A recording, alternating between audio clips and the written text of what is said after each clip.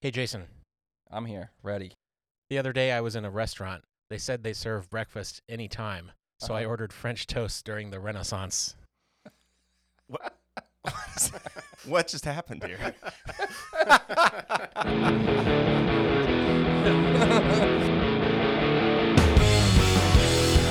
Musician Mindset is a conversation series that extracts the performance and preparation thought process from world-class musicians, leaving you with wisdom and exercises to level up your musical journey.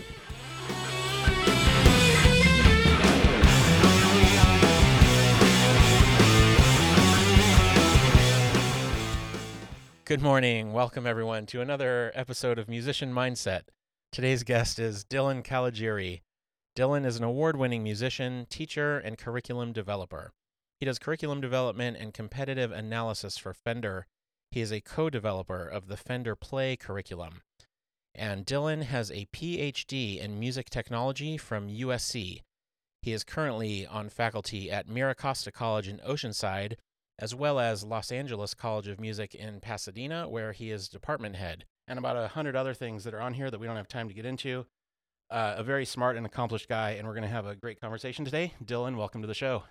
Yes, Wow. welcome. I feel like we already started a great conversation off air. It's been Yeah. awesome. Terrifying now, yeah. Okay, so Pressure's on. The Fender Play thing. Do you know Sydney Ellen? Yeah, oh yeah.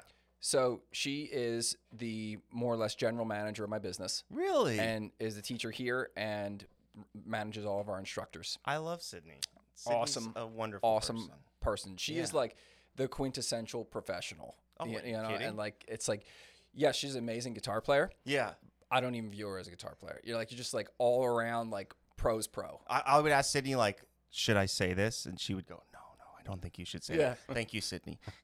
Well, she knows decorum. She knows every aspect of how Yes, to do exactly. business. Because so anytime I'm about to like become totally irate with There we go. with instructor, I always have to run it by her first. Should I be irate right now? Yeah, yeah. Or should I? What can I throw in this room, Sydney? Yeah, that's cool. What would be acceptable? Common denominators. All right, this is awesome, man. So we've been going on a theme with these conversations of what is your musician mindset? Okay, so let's start the conversation there, and we'll pivot all around. And I feel like people are going to get a ton of value out of you for sure. Okay. So just so we're on the same page at the outset. One of the things I like to do in these talks is create tangible takeaways for musicians that are either in or just out of music college Okay. that can benefit their pro career, or at least give them a level up from the other competition so that they have more longevity. Right. And we bounce around from there, but that's kind of what I'm getting at it. And Yeah. then Dave will come at it from his angle. But let's start off with how you view your personal musician mindset. Okay. Yeah, and I don't know that it would be totally applicable to everyone, but we can talk about that later. So in terms of creative musical mindset, is that what it is, or just overall business and creative? Let's do both. Both. Okay. Yeah. So the creative mindset is harder and harder for me to sustain as I get older. I have to work really hard. It was like on the front end of life. I'm 40.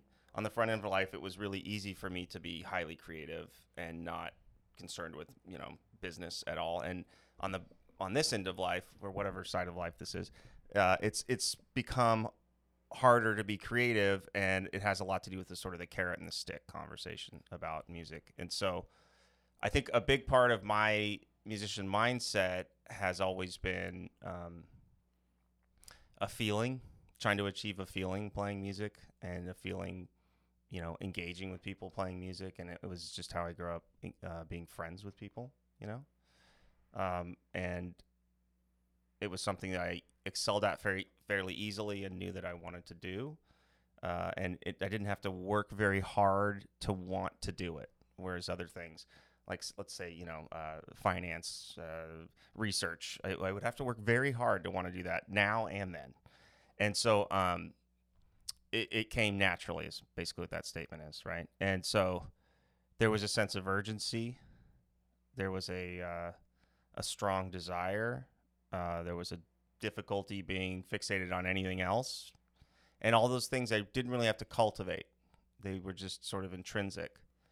from very young on. And I think all of that was the impetus for all of that was from a feeling when I would listen to music, and a feeling when I would later learn how to play music, even at a frankly unacceptable level at 9 years old or something.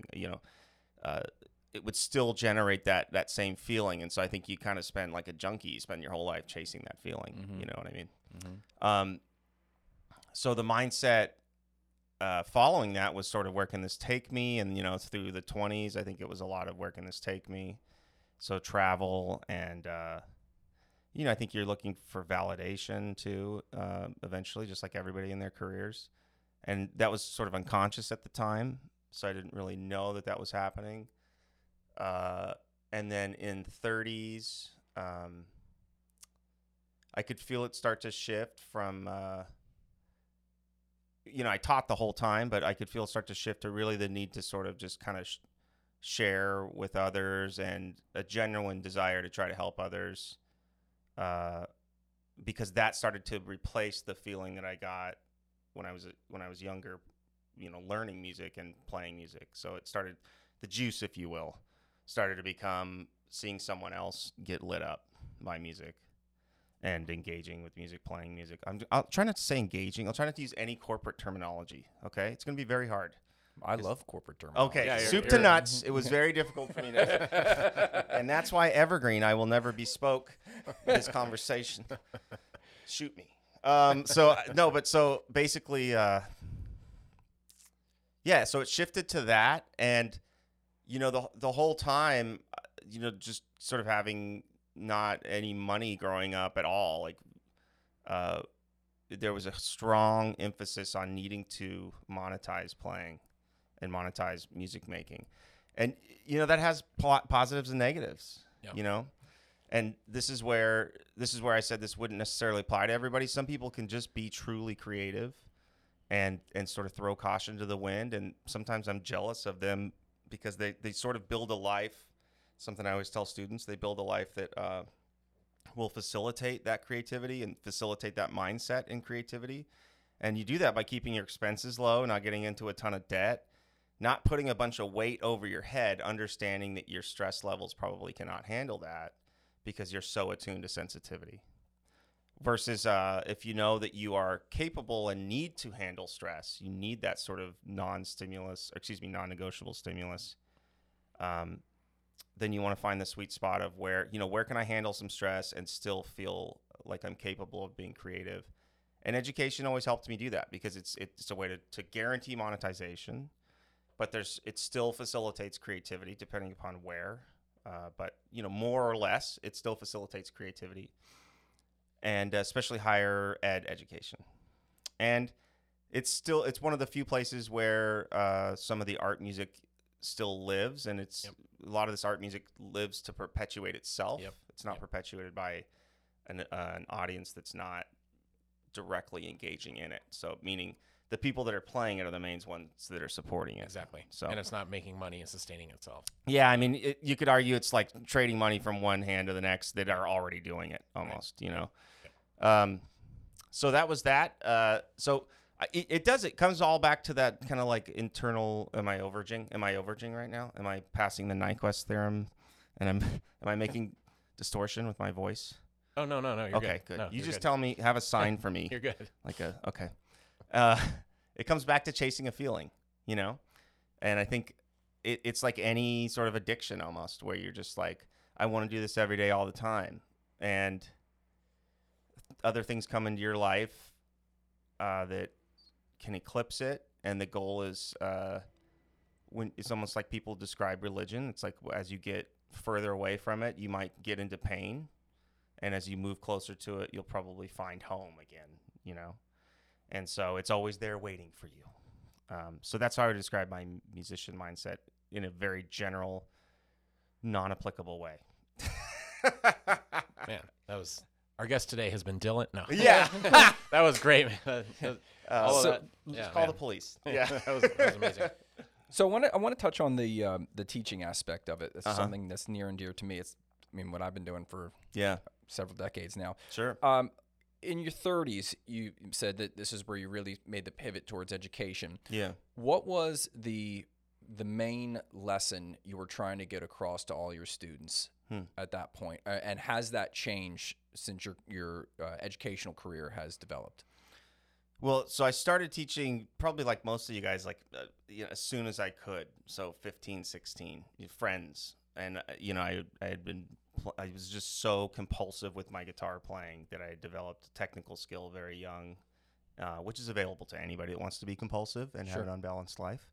But I think what changed from sort of the messaging to students in maybe those younger years to like the 30s would be really the emphasis just became what is in service to you and not sort of what is a narrative or what. I didn't have as much of a personal narrative in the teaching, and it was more of like what's going to help this person. And I didn't just teach guitar for those through my 20s. I taught piano and some other instruments too. So it was, and there was some time where I was on the road and didn't teach at all. But in the 30s, it really came down to like, okay, so even more than ever, these students need to be seen. They need to be like their attention span is available to your teaching and to the space that you're in when you're teaching them, but your attention span will have to be there too. And it's going to have to be there in a very committal status, meaning they're going to have to know that when they stop paying attention, you notice they stop paying attention because everybody's just looking to see where the boundaries are with. Because they'll notice when you stop paying attention. And they're like, well, if you're not going to pay attention, I'm not going to pay attention. Yeah, exactly. Right. And we could argue about whether that's, whether our commitment to learning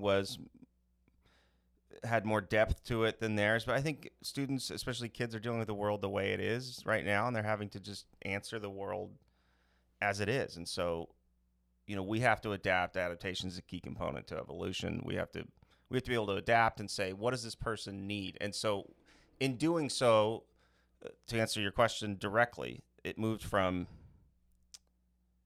what are the things that I've learned and that I can excel in and share, if the most altruistic framing of that first huge chunk of teaching, to what does this person truly need to be able to get through this? How do they level up from where they are, even just one tick, if we can make that? So I have students at one college that I teach at that are fresh out of prison, and it's like, okay, this person is missing just tons of skills. Some of them are very astute, by the way, but some of them are just missing tons of skills that you need to be a really high-functioning student. And it's like, all right, what would this person need to just move the needle 1 inch in the right direction in terms of where they want to go?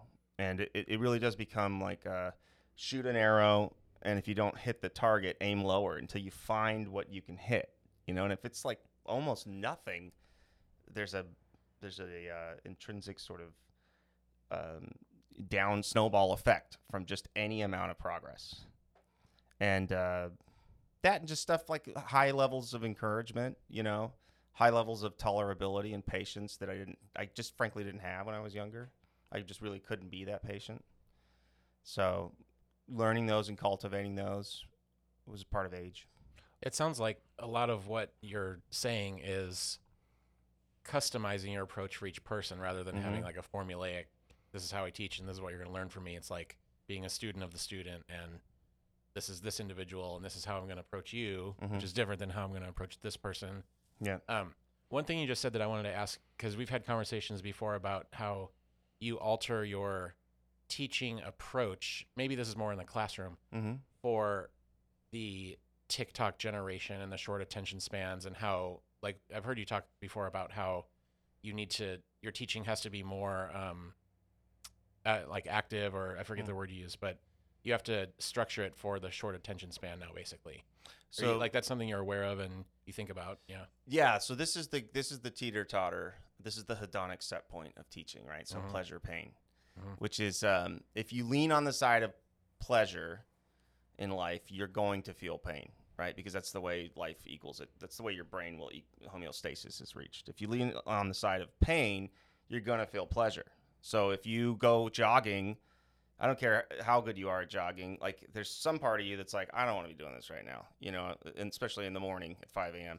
But what do you feel after you get done jogging? You feel endorphins, which would be pleasure. And if you go and do methamphetamine, I'm assuming you feel wonderful, and then it sounds like incomprehensible demoralization follows, you know? Right. So I think that this, in the teaching room, the way that this works is if I lean too much into what the student needs, it tends to subjugate or subvert what I know to be an absolutely beneficial path.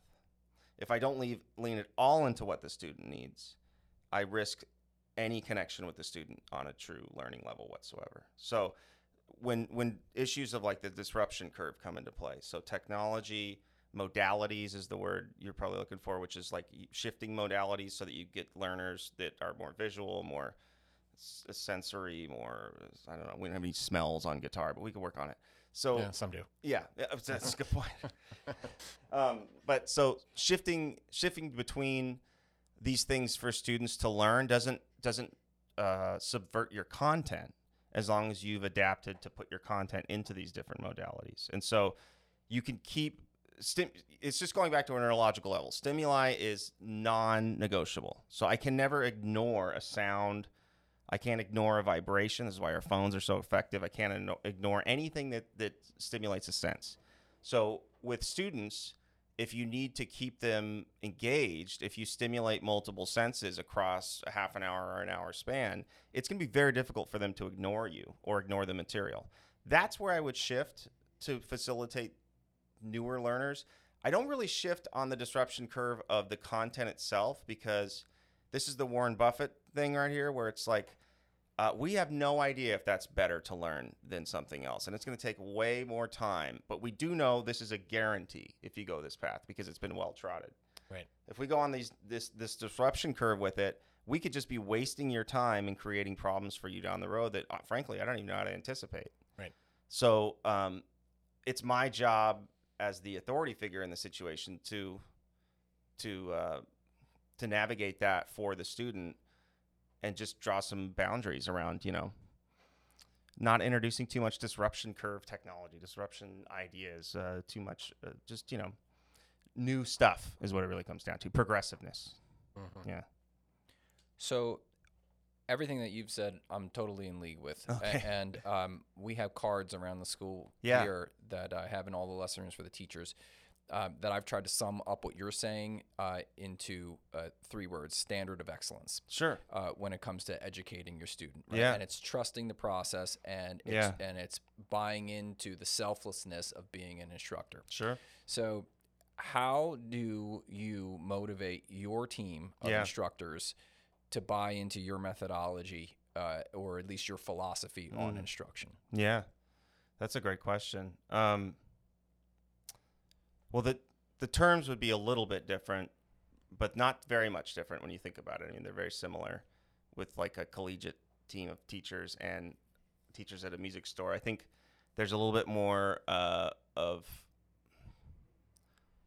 a moat in terms of a business around being a teacher at a music store, because it's more of the litmus test to get in to be a student at a music store is lower. So that means that you can have a large like body of potential students, right? So versus at a college, you know, theoretically the litmus test should be very relatively high standard of entry, and that means that there's a lot of, it's a supply side economics problem. There's just way too many people that want to do this and not enough students, you know. And it's like this is the name of the music business in any big city, but in particular LA and New York. It's like there's just way too many hyper qualified people and not enough business, so not enough demand. I think explaining that to teachers and going like, look, the reason that all the bean counters are saying, you know, you're replaceable is because you are. So your only edge is to be excellent, because that is what's going to separate you from that large swath of people that want this job, because many of them will get it, and because they're in this for self-centered reasons, they're not going to want to do it, and they'll do it poorly. And so you will, again, the cream will rise to the top, and you'll be the person that's the obvious person that should have this job. So, but as far as motivating them to have a standard of excellence, I think, it just goes down to one, demonstrating like a high standard of character myself. So don't lie, don't cheat, don't steal, try to be professional in the way you talk to people. Even when you're talking about other people, it's very hard to do when the other people are doing all the things that we just mentioned, but that's the way life works, So character, basically, like demonstrate integral high character traits and demonstrate leadership traits. And in addition, demonstrate the fruits of what their position can offer if they were to do it at an excellent, if they were to perform at an excellent level. And so my guess would be, you're probably already doing that. And so it's really just up to those individuals. It's like, look, I mean, do you want to, you're a squirrel, do you want to get to the nut or not, Mm-hmm. And if you don't, it's not that you won't make it. It's just that, you're going to have less. You'll be able to do less. You'll have less options. That's what money means. And you'll just have less enjoyment if you can't really dive in, so there's not a whole lot of ways to cultivate motivation for people that are adults. Well, here's one thought on that. That's because that's a really great question. It's a difficult question to answer. The way our dopaminergic systems work, it's called milestone-based rewards. So in theory, we would have been chasing a mate or food, and as we got closer to it and one of the senses perceived our distance from it, we would get a small dopamine reward, or it would be relative to the amount of the stimulus signal. So if there's milestone-based rewards for the people that are involved, if they can see my next goal to get more money, to get more access, to get more whatever, to get more seniority is right here. So all I have to do is push this hard to get there. That's the way motivation works. When you don't have clear rewards and they're not stepped, it's going to be very difficult to motivate people. And this has always been one of my chief complaints about some of the collegiate systems in particular, is that they don't have this. And so it's like, why aren't I getting what I want out of these people? And it's like, well, you don't have any. What do they get out of it if you get what you want? Like, where is there a quid pro quo for them? And how do you have it stepped in a way where they can see the next target and chase it? And there's one more phenomenon I'll share called reward-based prediction error, and it's actually the small part of the brain that is in the hippocampus it will basically punish you if you have done something that didn't pay off the way you expected. It's prediction based, right? So if you got to this animal that you were chasing and it was actually an emaciated tree squirrel, and you're like, oh, your brain's just going to say, don't ever do this again. And I'm going to dopamine downregulate you to a massive level so that you feel really depressed. What happens when you lose money on an investment, or you moon boy into Dogecoin or something, and like you lose you feel terrible. And it's so, that's sort of already built into that. Well, on a day-to-day business, it tends to be the business owner that pays the cost for a bad employee. 100%. Yeah. And so when they can see somebody on a personal level and see what the effects of their behavior have done to that individual, and without a whole lot of punitive nature, it's just like, wow, I mean, I'm just like you. Why would you want to do this to me? You know what I mean? If someone can't be reached by that, we're showing sociopathic tendencies at that point. We're showing high narcissism. And so it's about hiring the right people as the best that can be done, but also creating milestone-based rewards. You looking for a consulting job? I mean, like, we're speaking the same language here, bro. Yeah, right. Okay, so let's go into because I think all this relates to like musicians, not just instructors, right? But people out doing gigs, right? It's the same fundamentals. Yeah. So what do you see is missing from the majority of students that come into music college, specifically your music colleges that you work with? What is like one characteristic that like is unified between all of them and very common? And how do you and your team develop that so that when they get into the pro world, they're at least one notch up? So what I see that's missing from their skill set or mindset when they come in, and how do we develop that so that they're able to level up? Yes. Okay. Most common. Yeah. So just general overarching skills that are missing are going to be follow through. They're going to be self-regulation, emotional regulation, toughness, emotional toughness, sticking through a situation, being uncomfortable. Those tend to be the most difficult personal attributes that students come in with and that have to be overcome. And just in regards to those are more on a psychological basis. And I think it's amazing what students can do with just a very small amount of inspiration or great job. Just great job. I cannot believe how great you're doing. And even in the midst of doing 40 things wrong, when they do one thing right, it's like, hey, stop. You just did that correctly. Like you need to internalize and create a reward system when you do things correctly, because you will have control over that for the rest of your life. If you rely on external rewards, you will never have control over how you feel, because it will be all extrinsic factors that affect the way that you feel inside. If you rely on intrinsic factors to reward yourself, consciously even, you'll still feel rewarded because you made a payment on your debt. You know, do you own a house, or did you buy a cruise ship or something? No, you made a payment on your debt. If you reward yourself, you'll feel good about paying off debt. If you don't, and you're like, I'm still below the mark, you won't feel good. So find what you can control and lean into that as something that you feel rewarded about. It really does come down to carrot and stick conversation again with the students. So I guess the short answer to your question of what do they come in with? It's emotional regulation issues would be the largest thing. And how do I address that and try to help them level up? It's going to be just explaining that I see you and being honest and open with them about what their true problem is. And it's usually not even guitar related.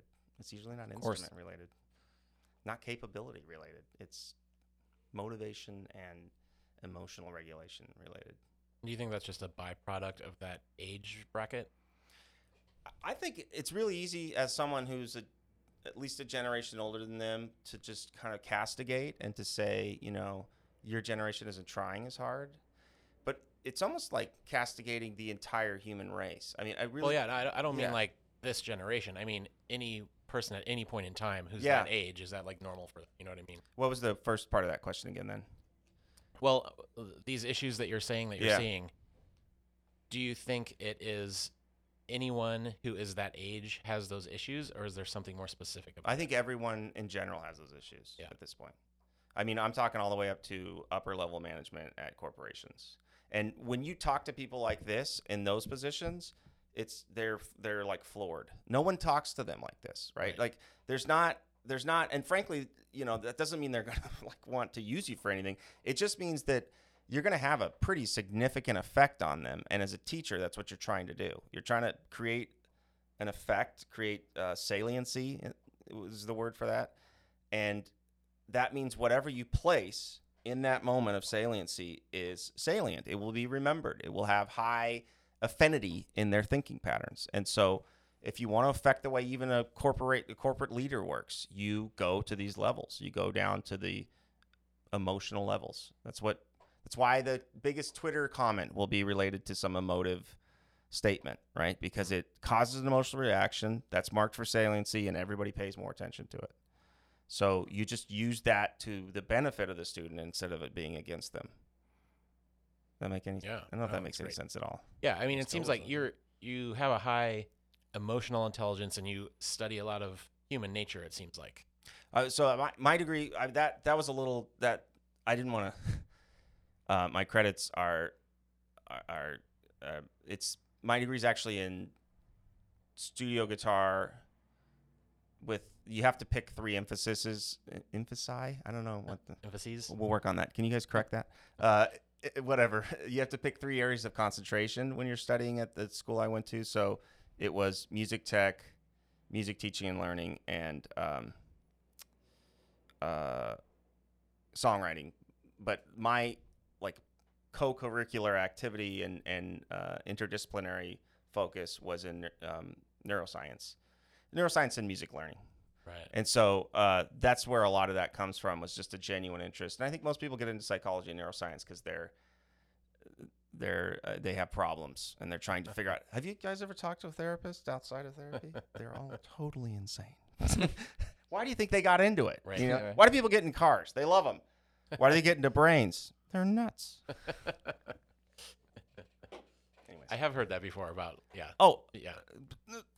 facts. Yeah. How do you think we got to the point we're at the collegiate level, where our focus is just being completely decimated from subject material to we are the mecca for all things for you. We'll fix you physically, mentally. Like we can save your life. Just come to the college.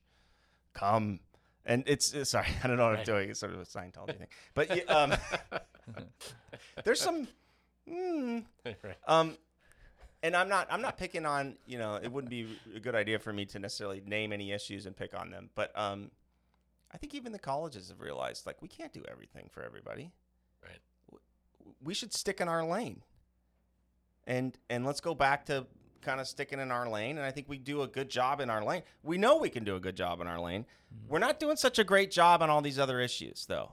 And let's let the professionals in those issues go ahead and be the professionals in those issues instead of trying to be a mecca for all things a largely young person would need. Right.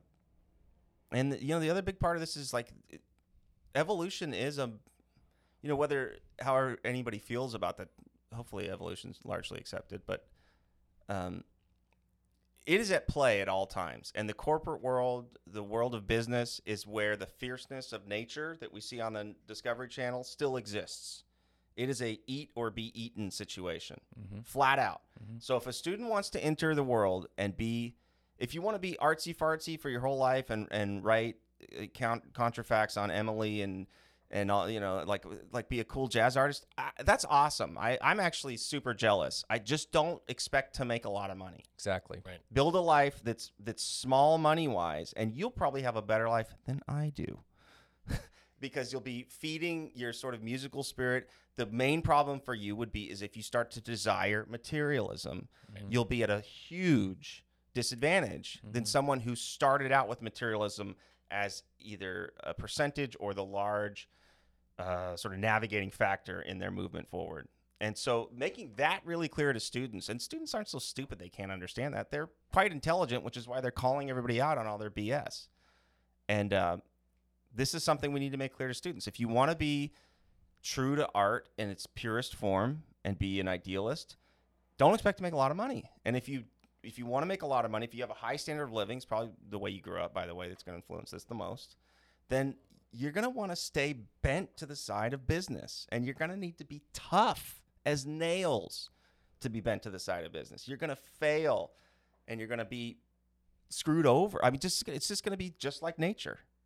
So don't be a gazelle and get picked off. Be a prey animal, and that's really hard for people to do when they're mitigating the creative forces as well at the same time. It's a very hard balance. Yeah, and it's not a negative thing, like having that killer instinct or even like materialism, of course, has like a negative connotation. It's not if you don't take it to personal. Yeah, it's not. I mean, it's more of like just dealing in reality. Yeah, I think that for creatives, though, a lot of times they can't handle it. Yeah. They can't emotionally handle it.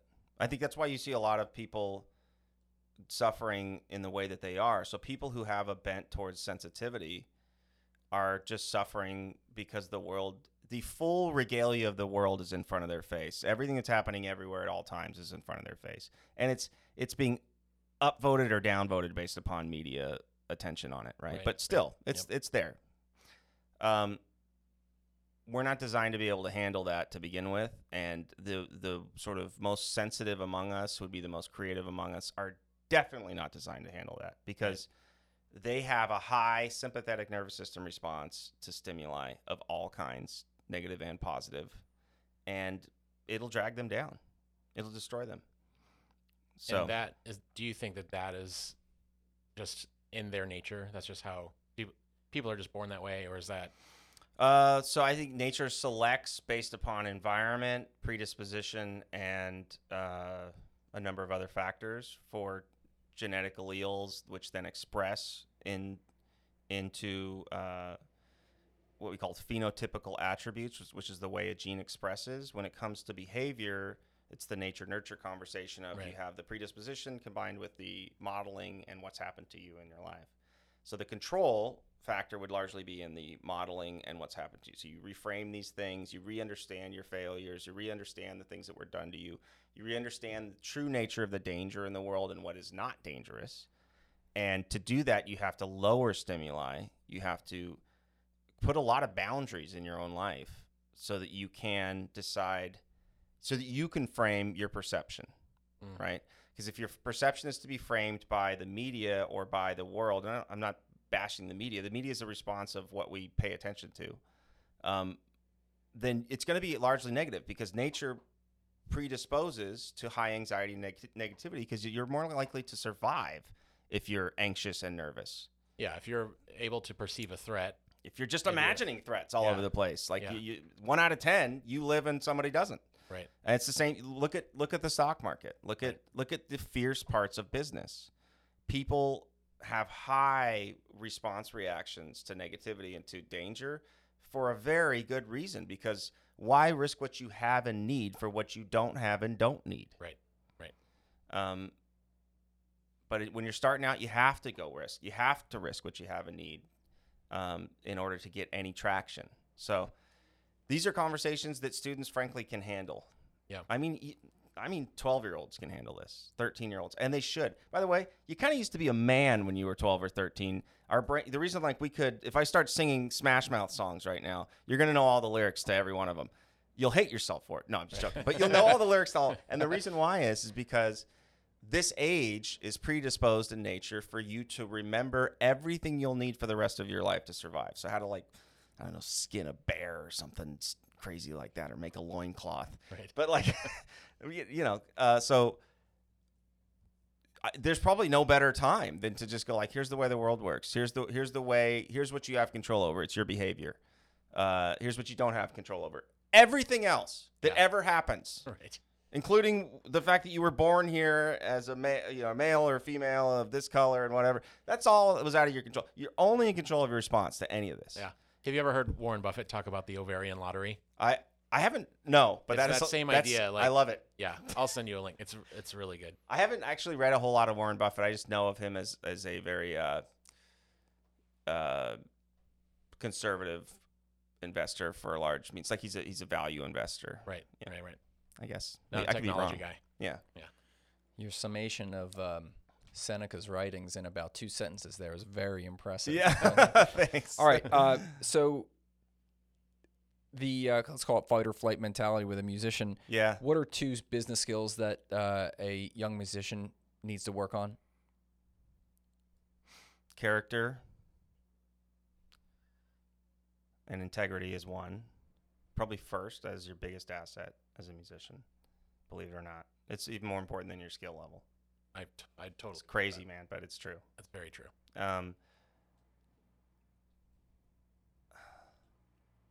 And I'm going to stick in that, staying away from drugs and maybe alcohol. It's going to depend on, you need to know yourself. Mm-hmm. And if you feel strong desire towards things that ruin people's lives, you will have to spend some time self-regulating and then just never do it again if you can't. And this is, I don't know, 50% of the people I grew up with, more, just done, out for one, to varying levels of failure because of that. So character, integrity would include, your engagement with substances and addictions. Second would be consistency and a sense of urgency. So consistency of approach, meaning so you can actually apply the scientific method. You don't have to be this cerebral about it, right? You can just be like, all right, I'm going to practice these things, or I'm going to chart these songs to be able to play with this band or this tribute act or something. And so you're very consistent. You have a high attention to detail, and you are, what was the other thing? It's consistency and Urgency. urgency, sense of urgency, meaning like if somebody sends you a task, you turn it around fast. You don't do Right. it when you feel like doing Yes. it. Yes. It's. Yes. I would vote that as one of the top things. Yes. It's in blood on my back, guys. Yeah. Yes. Because you're respectful of somebody else's time, and you know, like you're not taking the whole situation for granted. Yeah, I look at it as a business thing. It's like, what can I do better than anybody else can do, and how can I do it faster? And just where they're like, holy crap. Exactly. And so like you're gonna if it comes down to you being a musician, you got to make money. Right. So and if you're gonna try to be a musician, you're gonna have to be really good at the business side, or your life is gonna suck, and you're gonna be blaming everybody else for all your problems and be filled with resentment. Yep. I'm so happy right now. like, I'm gonna go ahead and say best episode ever. Oh, No, my come God. on. I'm like, Come on, you guys. No, Jeez. seriously. thank you. This is what I've been trying to express for a long time. I think, and for a lot of musicians, like, share your goals, and this would be young and old, but especially for young, share your goals, because it will make you feel accountable. Yeah. And if you fail, you kind of feel, you should feel a little bit of not, I don't know about shame, but you should feel like, hey, I failed. A sting. That wasn't the goal. And like, take the sting and go, I'm going to use this. I'm not going to like wallow in this. I'm going to use this. And I don't know of any self-made billionaire, millionaires that didn't fail a lot. Sure. I don't know of any musicians. I'm sure there are musicians out there that were very successful that didn't fail, but I'd be shocked. And once they got success, by the way, these are the personal attributes that are going to allow you to enjoy and keep it. If you don't have these, you're going to be an MC Hammer. You're going to be a whatever. You're going to get success and get hooked on drugs, have a sex addiction, whatever. The worst thing that might happen to you is success if you don't have character. Yep. Right. Yep. So, because it would enable you to just become a complete hedonic narcissist. Yep. And so realistically, you have to develop that first, because it will prevent the situation from what you want destroying your life. If you get it, if you just were so unfortunate to get what you wanted, you would feel completely unrewarded and just begin to go like, what's the point of living? Versus if you have character and you have integrity, you're just going to be able to sustain your life and create a perception of reality that has more gratitude in it and has more just upward direction, mindfulness in it, growth mindset type of elements to it. We have to have the balance of working on our skill, like our instrument skill, and our mental skill. Yep. And it's for a lot of early pro musicians that I come in contact with, it's out of balance. Yeah. Too much emphasis on the skill. Yeah. Not enough emphasis on the mind.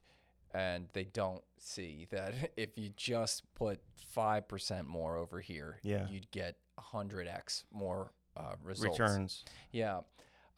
Okay. Well, One thing to add to that too, Yeah. would be on your skill level, on your playing, on whatever it is about your instrument, go directly to your worst attributes of your playing. Go directly to your biggest deficiencies and address them head on.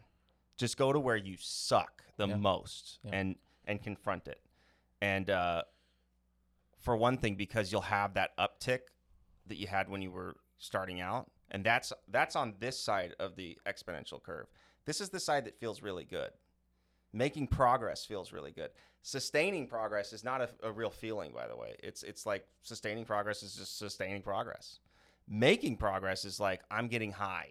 Mm-hmm. This is incredible. So actually addressing your weaknesses that the drummer can hear in your playing, by the way, because you can't play quarter notes. So deal with it. But I don't know what it's, but are you getting enough hi-hat in your mind? No, yeah. Are you getting enough hi-hat in your life? But going directly to your weaknesses and going, all right, what am I doing wrong here? And addressing them will give you that feeling that you got when you were starting out and would make progress. So you can keep having that feeling, but you have to stay uncomfortable and in beginner zone all the time on something, I'm sure you're familiar with the idea of the hedonic treadmill. You heard of that? No, I haven't. It's the idea that it's basically what you're saying. Every time let's say you win the lottery. Yeah. For however long you feel great. Yeah. It's been like a huge jump. Sure. But after a relatively short amount of time, that becomes your new set point of normal. Yeah. And so to achieve that feeling again takes even more, or anything, like you get a new computer, you get some new gear. They call that the hedonic treadmill. Hedonic treadmill, yeah, Oh, because you that's- just keep going and going and going, and you never, every time you achieve something, that becomes your new normal. Yeah, well, that is the definition of addiction. I mean, all neuroscience is rooted in addiction. I'm sorry to tell everybody that, but it's true. Like that's why we started studying neuroscience, and so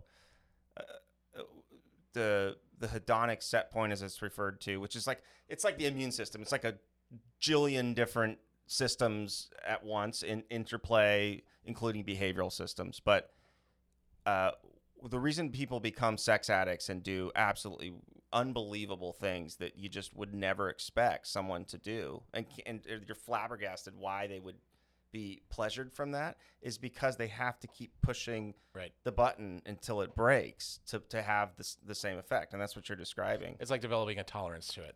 Yeah, that's exactly what it is. And tolerance is the problem. That's the only reason addiction exists. Yeah. And unfortunately, that sucks, but the way you get out of that is through pain. Right. You just lean into pain. Right. And for students, a lot of times that's practicing the things you need to practice. Right. Like for me, sometimes it's just sitting down to practice at all at this point in life. It's like I don't want to practice necessarily. I'm old, so it's like I just want to go play gigs and do what I need to do. But it's like I need to practice. It's important. I don't like myself as much if I don't do it. So if I just sit down, all right, I'm going to sit down for 5 minutes. Well, what happens when we sit down for 5 minutes to practice? We go for an hour. Right. So it's like force yourself, find the lowest point of that arrow and shoot it. And if you can't hit it, shoot lower. Will you do 1 minute, Dylan? Yeah. Huh? Can you handle that? Right. Nut job. And so, sorry, this is the self-talk. Well, it's like it's like you were talking earlier about the balancing of the pleasure and pain. If you're going for the pain, then it's going to result in pleasure. It's like short-term thinking versus long-term thinking. And all of this stuff, it means nothing unless it's applied. Right. Right. And you don't even have to know it to apply it. In fact, there's more people that don't know it and apply it than there are people that do and apply it. Right. Meaning there's more people who just do the it thing. naturally. Yes. Yeah. Than there are people who study the thing, talk about the thing, look at the thing, take pictures of the thing, Right. but never do the thing. Right.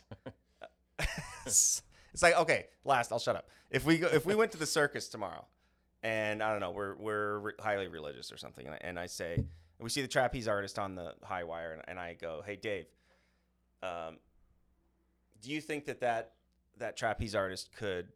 He's taking a wheelbarrow across the high wire. Do you think that he can take that wheelbarrow all the way across the high wire to the other side without falling? You're like, are you kidding? This guy's a love god. Of course he can do that. And I'd be like, well, then go get in the wheelbarrow. Right. And it's like, hell no. Right. Well, why not? Because you don't trust it. And I think you have to trust that if you just do the right thing, and we all we don't need anybody to tell us what the right thing to do is. We all know what it is. We've been doing the wrong thing, knowing the right thing was the whole time. Mm-hmm. Trust your instinct. Yeah. If you just do the right thing, you have to trust that you'll be okay. Mm-hmm. This is what faith is rooted in. And that's a personal belief system as far as what you ascribe faith to be derived from. It doesn't necessarily have to be derived from anything. It can just be faith. Yeah. You have faith that doing the right thing yields results. It does in evolution. It does in all the natural systems in the world. So the right thing doesn't mean being fierce in business. It means, it can definitely mean being fierce in business. It just means doing the right thing in the sense of all the systems that we've talked about, and trusting that the results will work out in the favor of you, and frankly, and everybody around you will benefit from you doing the right thing. Yep. And at that, I feel like we could have the hard drive go until it's capped out, because this is a phenomenal conversation. Yeah, this could What be- were the other ones like? Was there? No, they're all different, but this is like you're hitting on things that Dave and I talk about all the time. Yeah. I have a hard out. Yeah. I'm overtime right now, but thank you. Yeah, thank you for guys. everything I that you had no shared. clue how this was going to go, so I'm Went great. pleasantly surprised. Oh, man, it's been great. Yeah, thanks, guys. Yeah, our pleasure, and thanks again. Where can people follow you, learn more about your thinking, and I guess you could follow me on Instagram or something like that. I'm just at Dylan Caligiuri.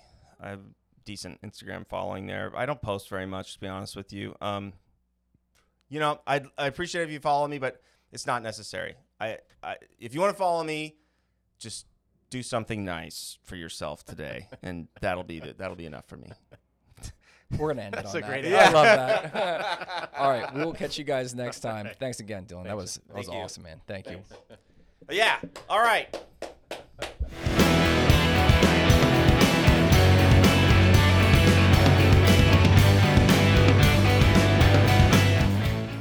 Thanks for listening to Musician Mindset Podcast with Dave Johnstone and Jason Land. You can contact the show through Facebook and Instagram at Musician Mindset Podcast. If you like what you heard, please leave a written review and a 5-star rating on iTunes.